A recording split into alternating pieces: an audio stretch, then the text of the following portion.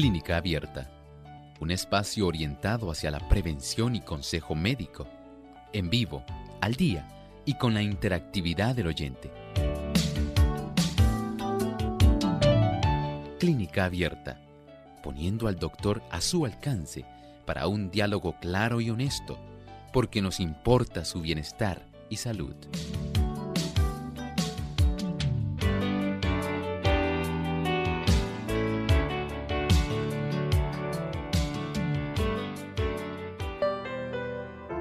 Es un tipo de cáncer que se puede formar en el cerebro o en la médula espinal. Hoy en Clínica Abierta vamos a estar hablando acerca del astrocitoma.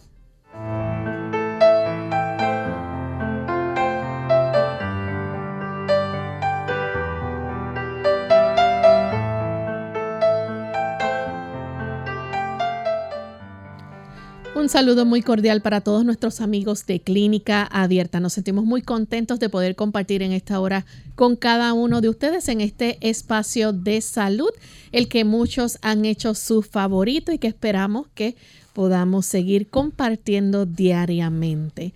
Como todos los días, me acompaña el doctor Elmo Rodríguez. ¿Cómo está, doctor? Saludos cordiales, Lorraine. Saludamos también a todo el equipo y a todas las personas que, por supuesto, se han dado cita en esta ocasión.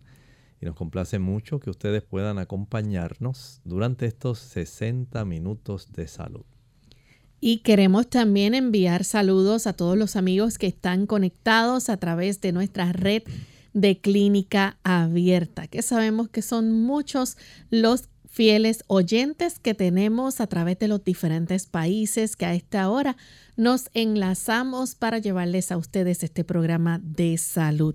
Así que con un saludo especial queremos de forma grata darles la bienvenida y también saludar a los amigos que nos escuchan a través de Radio La Voz de la Esperanza 97.5 FM en Uruguay, y también al norte 102.3 en Tacuarembó, Uruguay. Así que para ustedes un gran saludo desde San Juan, Puerto Rico.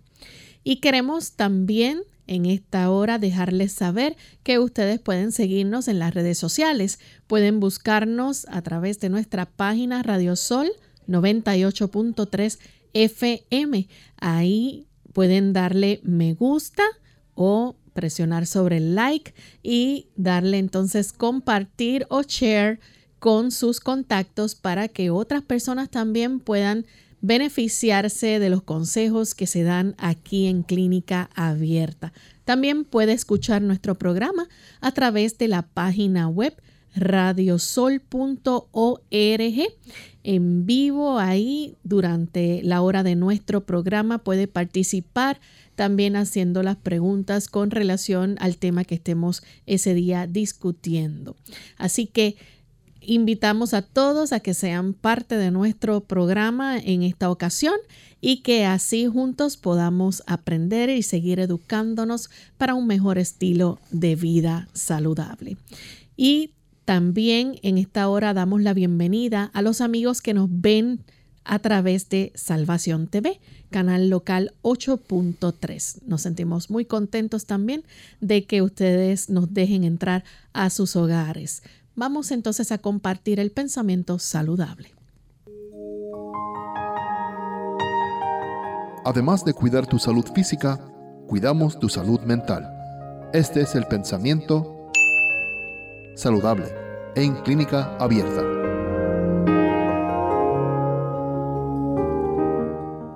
Estamos en un mundo donde impera el sufrimiento. Dificultades, pruebas y tristezas nos esperan a cada paso mientras vamos rumbo a la patria celestial. Pero muchos agravan el peso de la vida al cargarse continuamente de antemano con aflicciones. Si encuentran adversidad o desengaño en su camino, se figuran que todo marcha hacia la ruina, que su suerte es la más dura de todas y que se hunden seguramente en la miseria. ¿Cuál es su actitud mental hacia la vida? ¿Cómo usted enfrenta su vida? ¿Qué tal el enfrentar situaciones difíciles, dificultades, momentos de dolor, momentos de sufrimiento y enfermedad. Muchas personas se les nubla el horizonte sencillamente al ver cómo las cosas súbitamente se trastornan y no salen tan bien.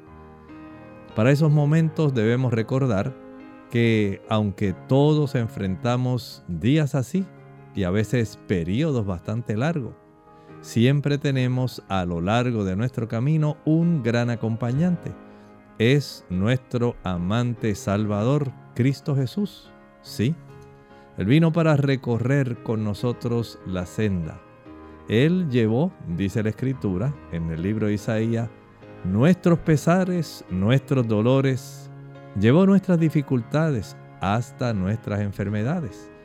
Por eso, al recorrer el camino de la vida, si le tocan momentos difíciles, momentos de pesar, recuerde que uno que le ha invitado a llevar su carga es el que le acompaña. Y Él está dispuesto a pesar de la situación, darnos gozo, paz y alegría en medio de la tormenta que estemos enfrentando, porque Él siempre estará a nuestro lado para darnos la esperanza y darnos el consuelo que necesitamos. Gracias al doctor por compartir con nosotros el pensamiento de este día. Y estamos listos, amigos, para comenzar con nuestro tema del día de hoy. Vamos a estar hablando acerca del astrocitoma. Quizás es un término que, al igual que yo, ustedes no estarían muy familiarizados con esto, pero se trata de un tipo de cáncer. Vamos a dejar que el doctor entonces nos oriente sobre cómo es este tipo de cáncer y dónde se desarrolla. Este tipo de cáncer, el astrocitoma, ustedes pueden entender que el término proviene de astrocitos. Es un tipo de células gliales que se desarrollan dentro de nuestro sistema nervioso central. Puede ocurrir tanto en el cerebro como en la médula espinal.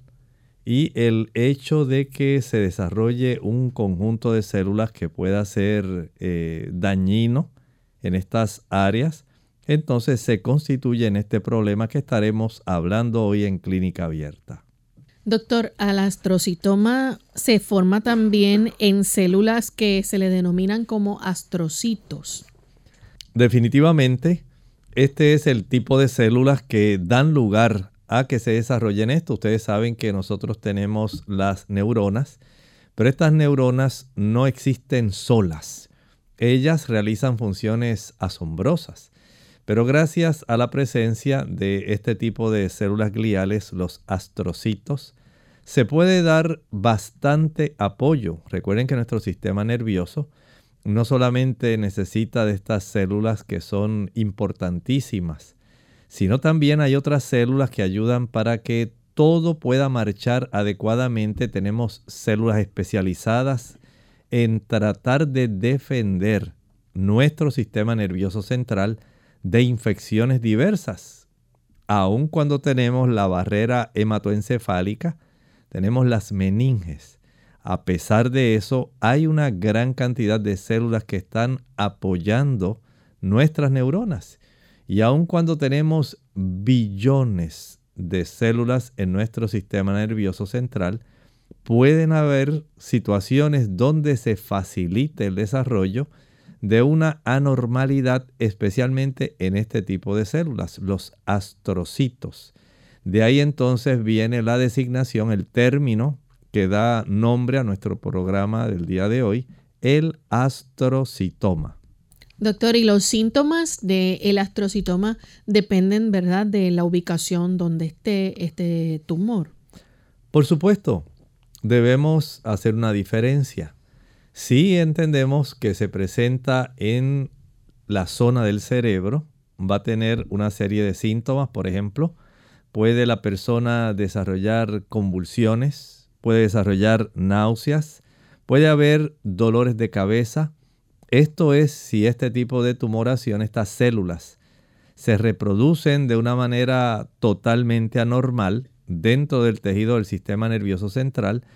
El hecho de que ellas vayan expandiendo esa masa cerebral y vayan facilitando la compresión Por supuesto, esto requiere que usted comprenda algo.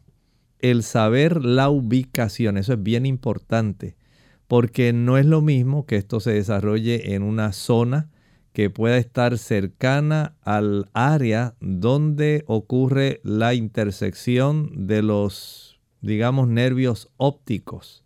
Otra cosa es que se desarrolle más bien cerca de la corteza de alguno de los lóbulos que componen nuestro cerebro. Y desde ese ángulo, la ubicación va a facilitar el desarrollo de cierto tipo de manifestaciones. Y de acuerdo a esto será el cuadro clínico. Así que el dolor de cabeza, las náuseas, las convulsiones pueden desarrollarse más comúnmente cuando se desarrolla este problema en el sistema nervioso central. Pero también puede haber un tipo de desarrollo, como estábamos hablando, en la médula espinal. Porque estas células que son de apoyo no solamente existen dentro de nuestro sistema nervioso central, en el área del cerebro, sino también existen en la zona de la médula espinal. Claro, la sintomatología, el cuadro clínico va a ser diferente, dependiendo de su ubicación. Por ejemplo, el tener la presencia de este tipo de tumor que se va expandiendo, que va creciendo, que va comprimiendo, puede causar que la persona pueda desarrollar debilidad y discapacidad. Nadie quisiera desarrollar una situación así, pero la presencia de estas células que al reproducirse anormalmente comienzan un periodo de expansión va a comprimir áreas de nervios que son normales y por supuesto van a estar afectando la forma como nuestro cuerpo funciona. Y si estas raíces nerviosas están encargadas de ayudarnos en movimientos de nuestras manos, movimientos de los brazos, de las piernas, pues por supuesto por ahí comenzará a manifestarse el problema. Generalmente debilidad y discapacidad a consecuencia del crecimiento, la ubicación del tumor. Bien amigos, vamos en esta hora a hacer nuestra primera pausa y cuando regresemos vamos a seguir con este interesante tema, así que no se vayan, volvemos en breve. La doctora Esther García, cáncer. ¿Los alimentos tienen un impacto en cuanto a su riesgo? Numerosos estudios han demostrado la relación entre una dieta alta en azúcar y el cáncer. El alto consumo en azúcar se ha vinculado a un mayor riesgo de cáncer de colon, recto, mama, ovarios, útero, próstata, riñón, así como de los cánceres del sistema nervioso central. Una de las razones sugeridas referente al efecto del azúcar sobre el cáncer es que el azúcar debilita el sistema inmunológico. Un estudio publicado por la Asociación Dental del Sur de California encontró que después de consumir solo 24 cucharaditas de azúcar, la capacidad de los glóbulos blancos para destruir las bacterias disminuía en un 92%. Las frutas y verduras son ricas en antioxidantes,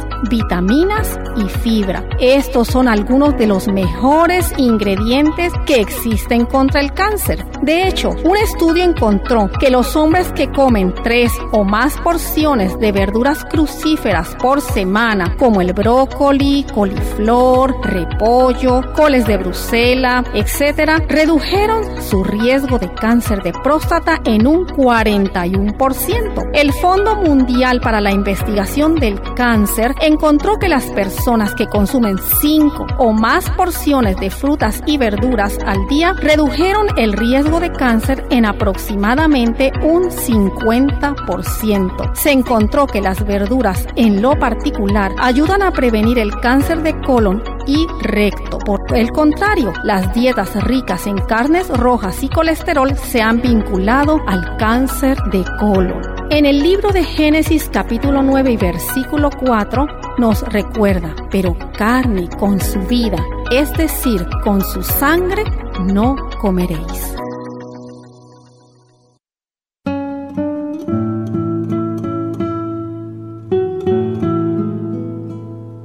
Vea el lado bueno de la vida. No importa qué edad tenga usted. jamás volverá a ser tan joven como hoy.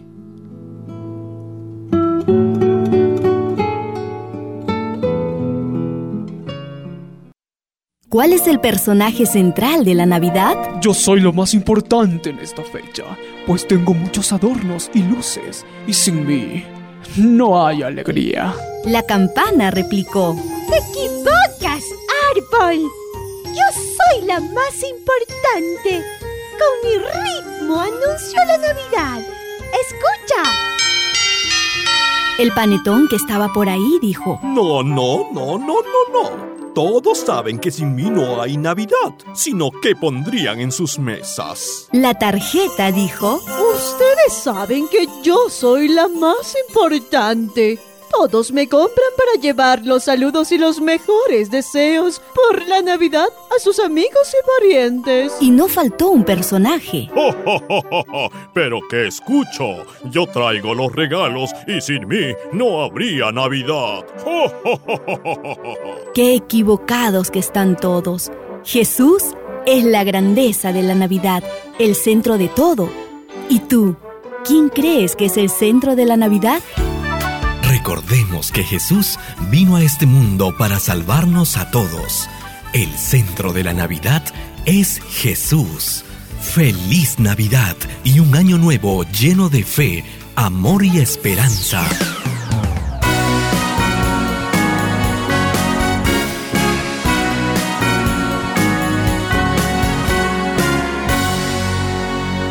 Cabalgamos con las alas del ángel que clamó. Gloria en las alturas, repican campanas de paz, amor y bondad. Aquí en la tierra, Radio Sol en Navidad, proclamando que Jesús vendrá. Radio Sol en Navidad, deseándote felicidad.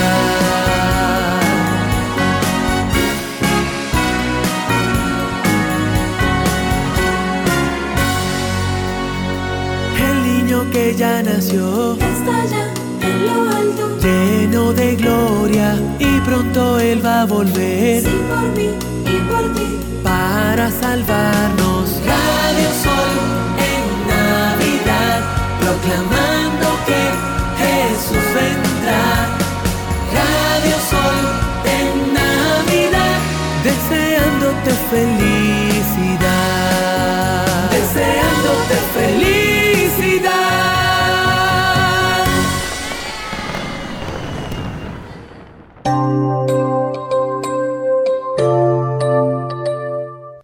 Ya estamos de vuelta en Clínica Abierta, amigos, y hoy estamos hablando acerca del astrocitoma. Esto es un tipo de cáncer que se puede formar en el cerebro o en la médula espinal. Y antes de la pausa, el doctor nos estaba explicando, ¿verdad?, que los síntomas de este tipo de cáncer dependen de la ubicación del mismo. También puede esto provocar convulsiones, dolores de cabeza y náuseas. Además de que si se encuentra en la médula espinal puede provocar mucha debilidad, discapacidad en la zona afectada por el tumor en crecimiento. Estamos hablando, doctor, de un tipo de cáncer o un tipo de tumor, mejor dicho, que puede tener un crecimiento lento, como también puede ser agresivo. Sí, efectivamente. Sí, este tumor es canceroso. Y es preocupante. Piensen ustedes en cuán terrible, ¿verdad?, puede ser el desarrollo de este tumor, porque estas células de las cuales se genera este tipo de tumor son células bien necesarias. ¿Saben ustedes que estas células facilitan y controlan la cantidad de sangre que van a estar supliendo en las cercanías para que las neuronas puedan recibir sustancias bien importantes? Por ejemplo, gracias al astrocito, que es la célula del cual se origina este tipo de cáncer, se controla la cantidad de calcio y potasio, que son dos iones bien necesarios para poder desencadenar el potencial de acción eléctrico tan importante para que nuestras neuronas puedan enviar señales eléctricas y eventualmente puedan entonces estas señales eléctricas convertirse en señales químicas. ¿Por qué decimos esto? Porque las neuronas no se tocan directamente. Ellas, entre una y otra neurona, tenemos un espacio. Ese espacio se llama la sinapsis.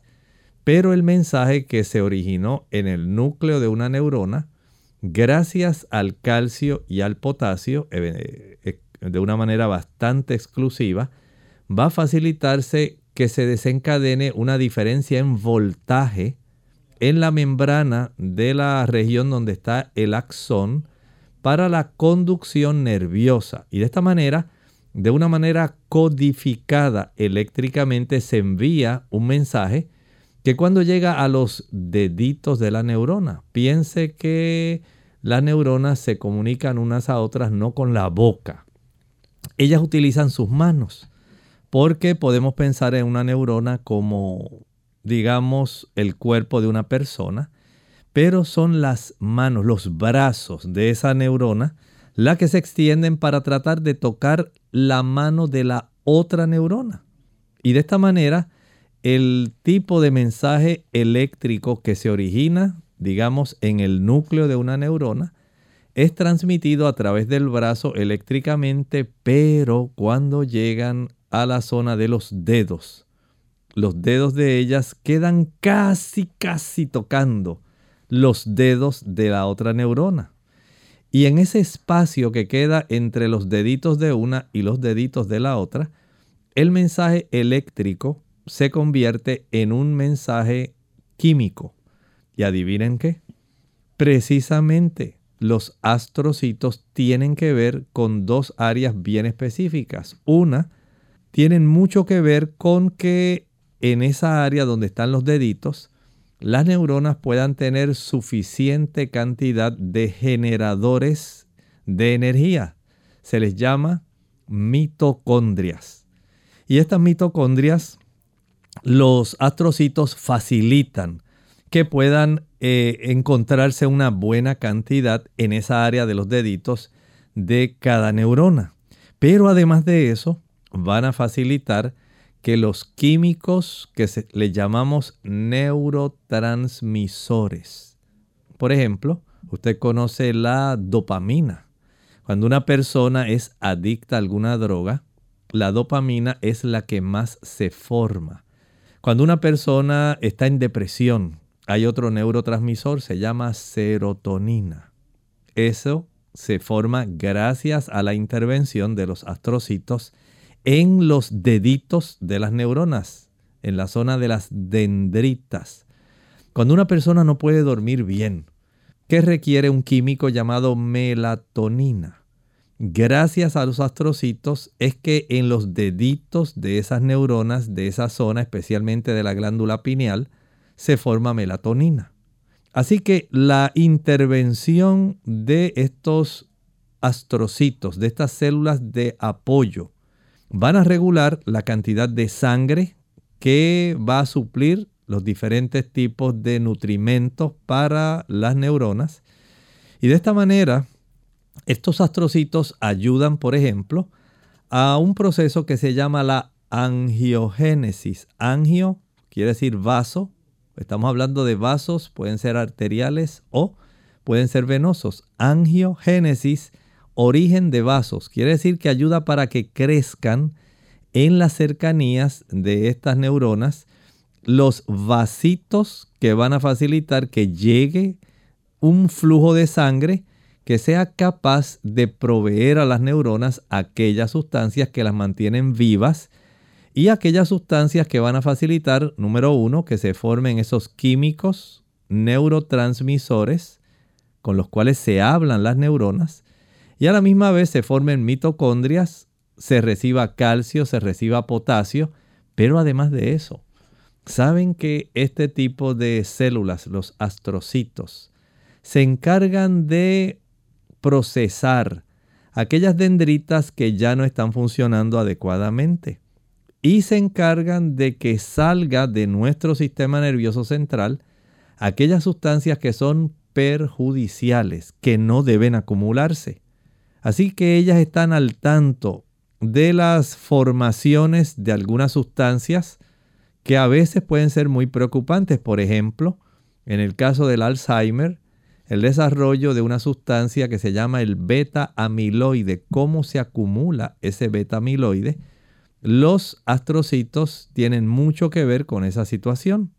Pero hoy no queremos hablar del Alzheimer. Pero es para que ustedes nada más sepan cuántas funciones tan importantes tienen estas células. Y estas células, al tener esta situación, esta ubicación bien estrechamente con las neuronas y al tener tantas funciones importantísimas, porque ellas son las, podemos decir en cierta forma, las nodrizas, aquellas células que se encargan del cuidado, del mantenimiento, de sustentar aquellas neuronas que tenemos en todo nuestro cerebro, especialmente en la zona cortical, la corteza. Esto entonces nos permite tener una óptica donde podamos darnos cuenta de la importancia que tienen estos astrocitos. De tal manera que cuando estos astrocitos, que ellos exceden por miles, por millones la cantidad de neuronas. Si tenemos básicamente cerca de, pongamos ejemplo, 1 millón de neuronas, tenemos aproximadamente cerca de 10 millones de células de apoyo para cada neurona. Noten esto, 10 veces.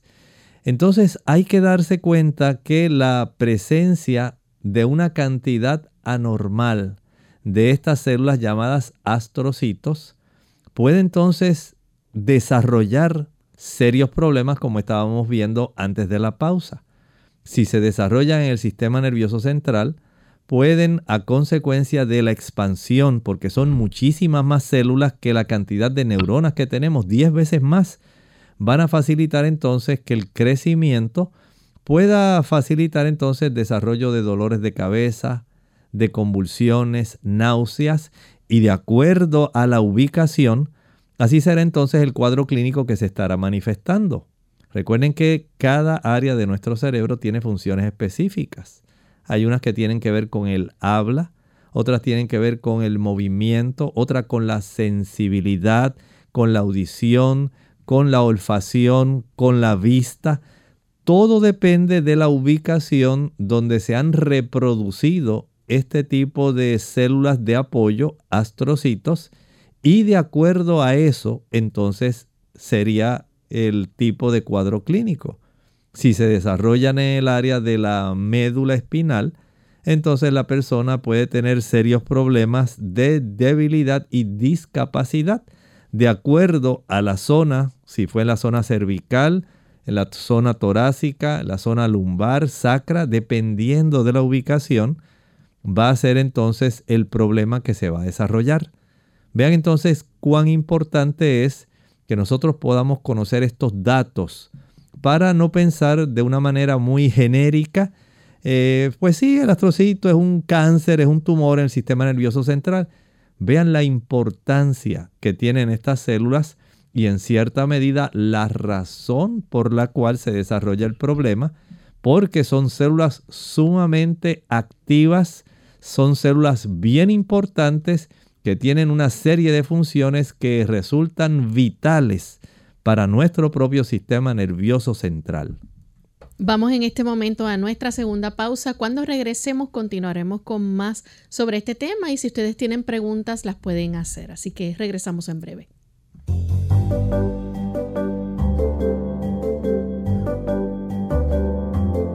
Prevención es salud. Infórmate y aprende.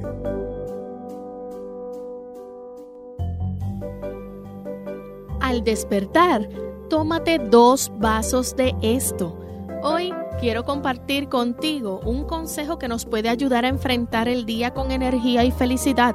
Al despertar, siempre tómate 2 vasos de agua a temperatura ambiente, pero tienes que agregarle un ingrediente especial.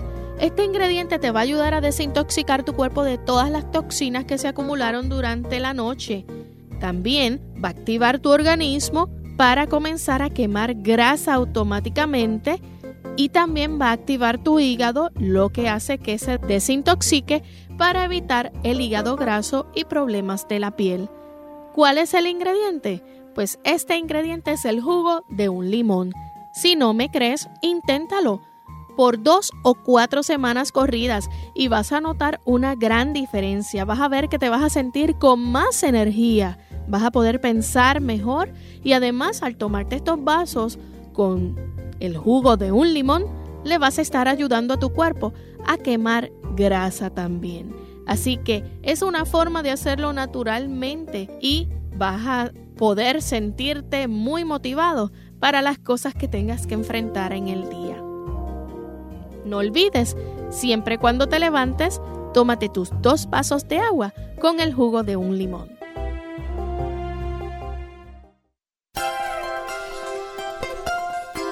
El cerebro es el órgano y el instrumento de la mente y controla todo el cuerpo.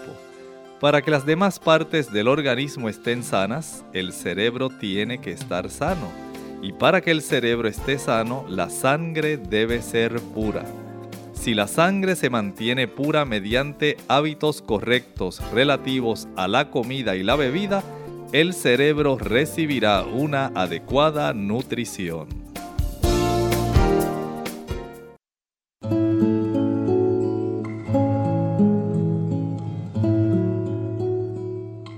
En esta Navidad, Señor, en esta Navidad, concédeme la paz espiritual que me permita reconocer mis faltas, poder encontrar la forma de enmendarlas, permitiéndome crecer, alcanzando una grandeza espiritual que me lleve a ser grato ante tu vista. Señor, en esta Navidad, concédeme la paz espiritual que me permita reconocer las virtudes de mis amigos, apreciar todo lo positivo de mis compañeros, resaltando lo bueno de todos los que me rodean. Señor, en esta Navidad, concédeme la paz espiritual que me permita olvidar la ofensa que me ha herido, transformando toda mi pena en alegría, llenando el corazón en puro gozo, donde fluya el amor, la verdad y la justicia. Señor, concédeme la paz espiritual que me permita, en esta época gloriosa de tu venida a la tierra, tener mi alma llena de alegría, que mi espíritu rebose de contento y que pueda alabarte agradeciendo el infinito regalo de tu existencia.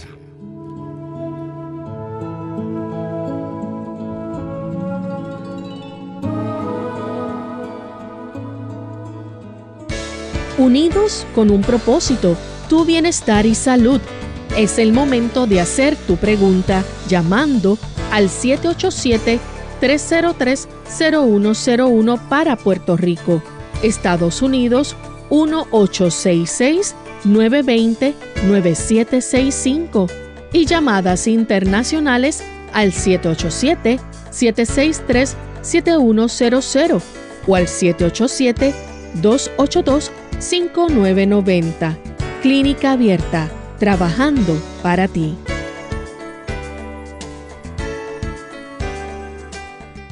Clínica Abierta. Ya estamos de regreso en Clínica Abierta, amigos, y hoy continuamos hablando sobre el astrocitoma. Tenemos en línea telefónica a Gladys. Ella nos llama de la República Dominicana con una pregunta. Adelante, Gladys. Un saludo para ti, Loren, y para el doctor. Gracias. Yo quiero preguntar si el astrocitoma, si tiene cura y si lleva algún tratamiento. Muchas gracias. Como estábamos hablando hace un momento, este tipo de cáncer que se desarrolla en el sistema nervioso central o en la médula depende de su, número 1, ubicación, número 2, de su agresividad. Eso es lo que va a determinar si este tipo de cáncer tiene o no cura. Depende de la persona, ¿verdad? No es lo mismo que se desarrolle en una persona, digamos, pequeña, o una persona ya adulta. Estamos hablando en cuanto a edad. Y la ubicación, eso es bien importante. Hay este tipo de cáncer, hay unos que crecen bien lentamente, pero hay otros que son bien agresivos. Dependiendo del comportamiento, la ubicación, ¿verdad? De ese tipo de agresividad más la ubicación, de eso va a depender el tipo de tratamiento que se le pueda proveer a la persona. Y por supuesto, por eso mencioné también la edad, porque hay diferentes alternativas y con mucho gusto, a lo largo de este tipo de programa, hoy estaremos ofreciendo información de cómo se diagnostica y cómo se trata. Muchas gracias por su pregunta. Vamos a comenzar hablando entonces, doctor, acerca del examen neurológico, que es una de las pruebas que se pueden utilizar para diagnosticar esto. Claro que sí. Miren, siempre es básico, aunque usted piense en muchos tipos de procedimientos que se pueden hacer, no hay sustituto para el examen neurológico. No es lo mismo que usted, por ejemplo, utilice una imagen de resonancia magnética, que es uno de los elementos que se pueden utilizar para diagnosticarlo, pero nada sustituye el examen neurológico. El hecho de saber si este tipo de tumoración, de cáncer, está afectando el equilibrio. ¿Cuánto está afectando, por ejemplo, la fuerza, digamos, de una mano? ¿Cuánto está afectando el pie? ¿Cómo está afectando la visión? ¿Cuánto pudiera estar afectando el habla? ¿Cuánto esto pudiera estar afectando la audición? Dependiendo de la ubicación. Entonces, el médico va a determinar, pues mira, tiene los reflejos profundos, están muy disminuidos a nivel de la patela, en la rótula, a nivel braquial. Vemos que el arco reflejo no está como debiera estar normal. La sensibilidad disminuyó en la extremidad superior derecha. El aspecto del movimiento se afectó en la extremidad inferior izquierda. Dependiendo, recuerden, de la ubicación, es el tipo de situación que nos va a estar proveyendo del cuadro clínico. Entonces el médico ahí puede tener una idea del lugar aproximado donde se está desarrollando. Por supuesto, el examen neurológico pues se realiza de manera completa para poder brindarle al médico a prima facie, a primera instancia, saber aproximadamente las áreas que más se están afectando y conocer directamente cómo está esa persona. De ahí entonces se pueden hacer algún otro tipo de pruebas que son importantes, pero el examen neurológico, además del interrogatorio, resultan piezas fundamentales para poder precisar cómo se está desarrollando el problema en esta persona. Cuánto tiempo lleva, por ejemplo, con la mitad de la visión del ojo derecho. Cómo se está afectando el habla en esta persona. Cómo se han afectado los reflejos, la sensibilidad. Todo eso es importante y por eso hay que preguntar y hay que examinar. Bien, continuamos entonces con otra de las pruebas. Esta es la prueba de diagnóstico ya por imágenes. Sí, si bien es cierto que el neurólogo hizo el examen neurológico, él pudo verificar la coordinación, la fuerza, los reflejos, la audición, todo eso. Pero ahora tenemos también herramientas que son útiles y que en este caso, gracias al avance tecnológico, tenemos a nuestra disposición. Se piensa primero en el uso de las imágenes por resonancia magnética. Son las más específicas para cuando hay algún tipo de tumor en el cerebro. Es útil usar esta imagen de resonancia. A veces se pueden solicitar imágenes de resonancia que tienen ciertas modificaciones especiales. Por ejemplo, algunas se pueden hacer imágenes de resonancia para perfusión. Esto le indica al médico cómo está la cantidad de abasto sanguíneo que está llegando a la zona que está desarrollándose. Recuerden que en las áreas donde se está desarrollando algún tipo de tumoración, hay una mayor cantidad de angiogénesis. Quiere decir que se desarrolla una mayor cantidad de pequeños capilares, vasitos, que ayudan para que la zona del tumor, que ahora requiere una gran cantidad de nutrimentos, pueda entonces tener a su disposición esta cantidad de macronutrientes, principalmente proteínas, ácidos grasos y glucosa. Nuestras células del sistema nervioso dependen para su energía de la glucosa. Ese es el combustible principal, pero también para su reproducción necesitan en la formación de las membranas una buena cantidad de lípidos. Así que tener los diferentes tipos de ácidos grasos disponibles es clave. Pero si no hubiera aminoácidos para facilitar que los diferentes organelos y la cantidad de células aumentara, pues no podríamos tener reproducción celular. Así que estos 3 macronutrientes junto con vitaminas, minerales y otras sustancias van a estar alcanzando mediante la vía hematógena, la vía sanguínea, estas áreas para que ocurra una reproducción y se vaya desarrollando entonces el tumor. Pero vean que este tipo de resonancia magnética puede variar un poco. Una resonancia magnética de perfusión o funcional va a darnos una buena información, y también una espectroscopía de resonancia magnética. Todo esto puede ayudar para nosotros poder precisar ubicación, tamaño, volumen, gracias a que este tipo de estudios permite el poder realizar un conocimiento de las diferentes secciones en las cuales se puede dividir el sistema nervioso en secciones bien delgaditas para saber en qué áreas el tumor es más grande, hacia abajo, hacia arriba, si hay una zona bastante profunda, qué área es la implicada, cuánto volumen aproximado se tiene a la disposición, y de esta manera el médico puede evaluar, saber cuántos, por ejemplo, ayudantes puede requerir, si necesitaría de otro neurocirujano, además de él, para poder hacer esto.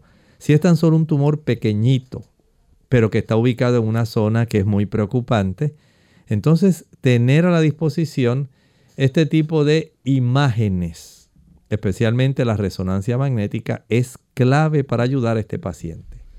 Doctor, otro de las pruebas que se hace con procedimientos es lo que conocemos como una biopsia, que le hacen a la persona entonces esa extracción de tejido.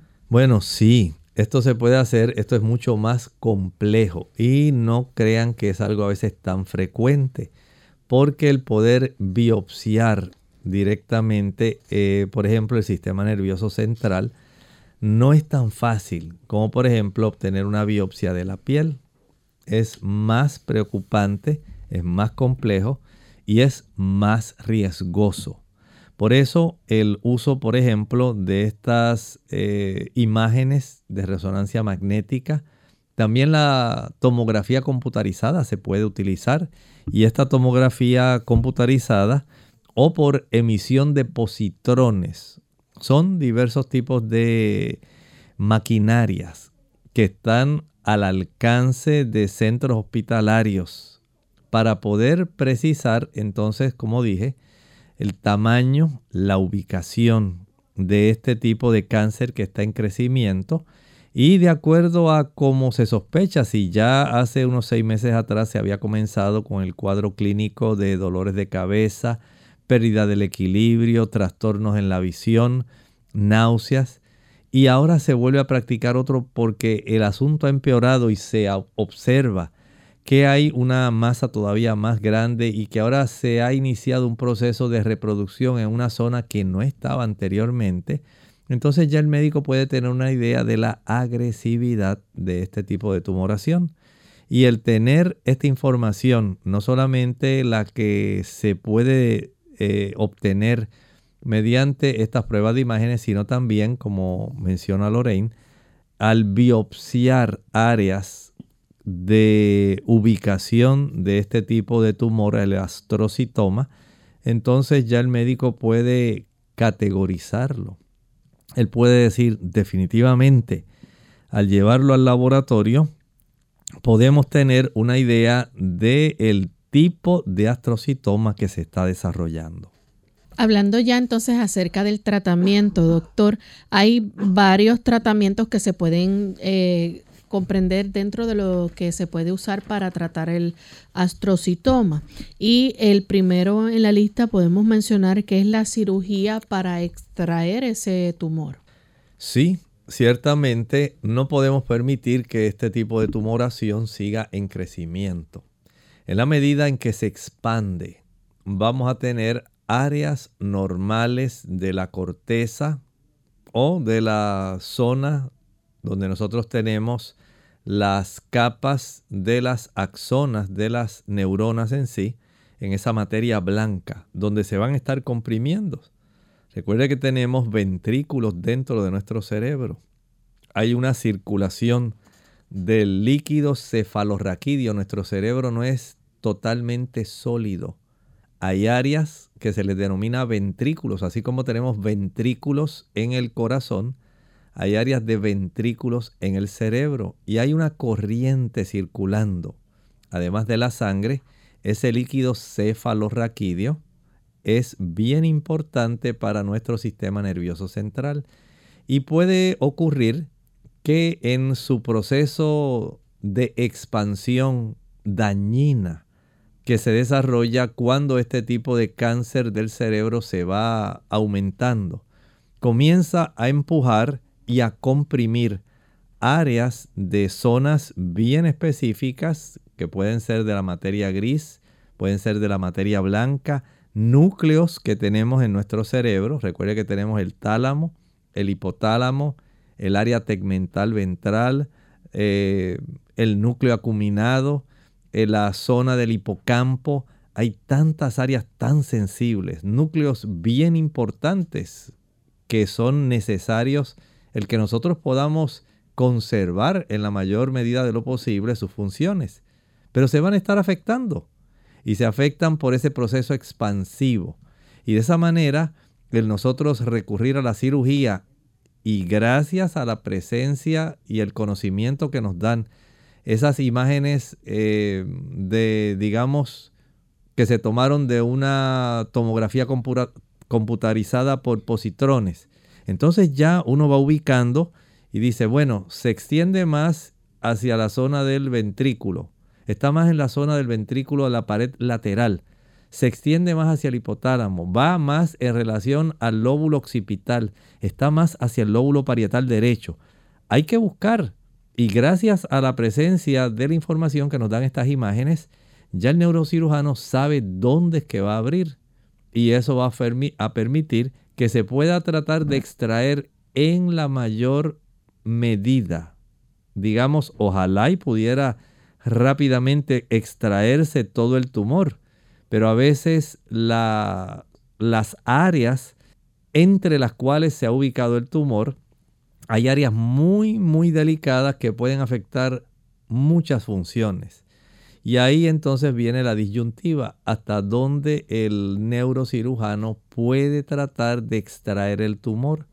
Sencillamente el área que está más externa, el área que es más grande, la que es más pequeña, todo depende de la ubicación y de la agresividad que se haya categorizado el tumor. Todo esto es bien importante. De ahí entonces que los estudios de imágenes sean clave para que el médico pueda tener una mayor precisión al momento de extraer, si es posible, toda la tumoración. Doctor, también podemos hablar de la radioterapia que puede ayudar a matar esas células cancerosas. Sí, si no se alcanzó a extraer toda la masa tumoral, entonces pudiera darse la situación en que la exposición a la radioterapia, especialmente radioterapia de alta energía, donde se pueden utilizar rayos X o haces de protones. Esto pudiera ayudar para aniquilar una buena cantidad de aquellas células que han sido ubicadas en una localización difícil, en áreas donde tal vez el alcanzarla con los diferentes tipos de equipos que utilizan los neurocirujanos pueda resultar muy preocupante. Entonces la aplicación de la radioterapia va a resultar demasiado útil para tratar de aniquilar células, vestigios de áreas donde no se puede llegar para poder extraer o aniquilar, ¿verdad?, estas células a primera oportunidad mediante la cirugía. Lamentablemente ya se nos ha acabado el tiempo, ¿verdad? Hemos llegado al final de este tema, pero agradecemos a los amigos que han estado en sintonía. Sabemos que hay otros tratamientos disponibles en cuanto a tratar lo que es este tipo, ¿verdad?, de tumor. Sin embargo, pues por falta de tiempo no podemos continuar dialogando con ustedes, en otra ocasión será. Así que vamos entonces a finalizar con este pensamiento bíblico antes de despedirnos y les invitamos a que mañana nuevamente nos acompañen. Vamos a tener nuestro segmento de preguntas donde se pueden comunicar y hacer sus consultas, no importa de qué tema. Hablando de momentos enigmáticos, digamos, versos que hacen que la mente se expanda y comience a inquirir. Hay uno muy famoso y que estamos viendo precisamente el último versículo que tenemos en el capítulo 13 del Apocalipsis. Recuerden que estamos analizando ese capítulo donde se presentan dos bestias. Una que sale del mar, es un poder político religioso, y otra que sale de la tierra, eminentemente un poder civil, muy cercano en la historia a nosotros. Todo esto que hablamos usted lo puede verificar en la historia y lo puede verificar en la Biblia. Nada hay de lo que estamos hablando que no haya sido ya presentado bíblicamente en el libro de Daniel, que haya sido expandido en el libro de Apocalipsis y que usted pueda corroborar con la historia. Y dice este último versículo: aquí hay sabiduría. El que tiene entendimiento cuente el número de la bestia, pues es número de hombre, y su número es 666. ¿Cuántas películas, cuántos temas no se despiertan en la mente cuando escuchamos este número? ¿Por qué es importante conocerlo? Bueno, podemos identificar a la bestia no solamente por el número, sino por otras características. Y de eso hablaremos en nuestra próxima intervención de Clínica Abierta. Acompáñenos. Bien, amigos, nosotros nos despedimos y será hasta nuestro próximo programa. Con cariño compartieron en el día de hoy el doctor Elmo Rodríguez Sosa y Lorraine Vázquez. Hasta la próxima.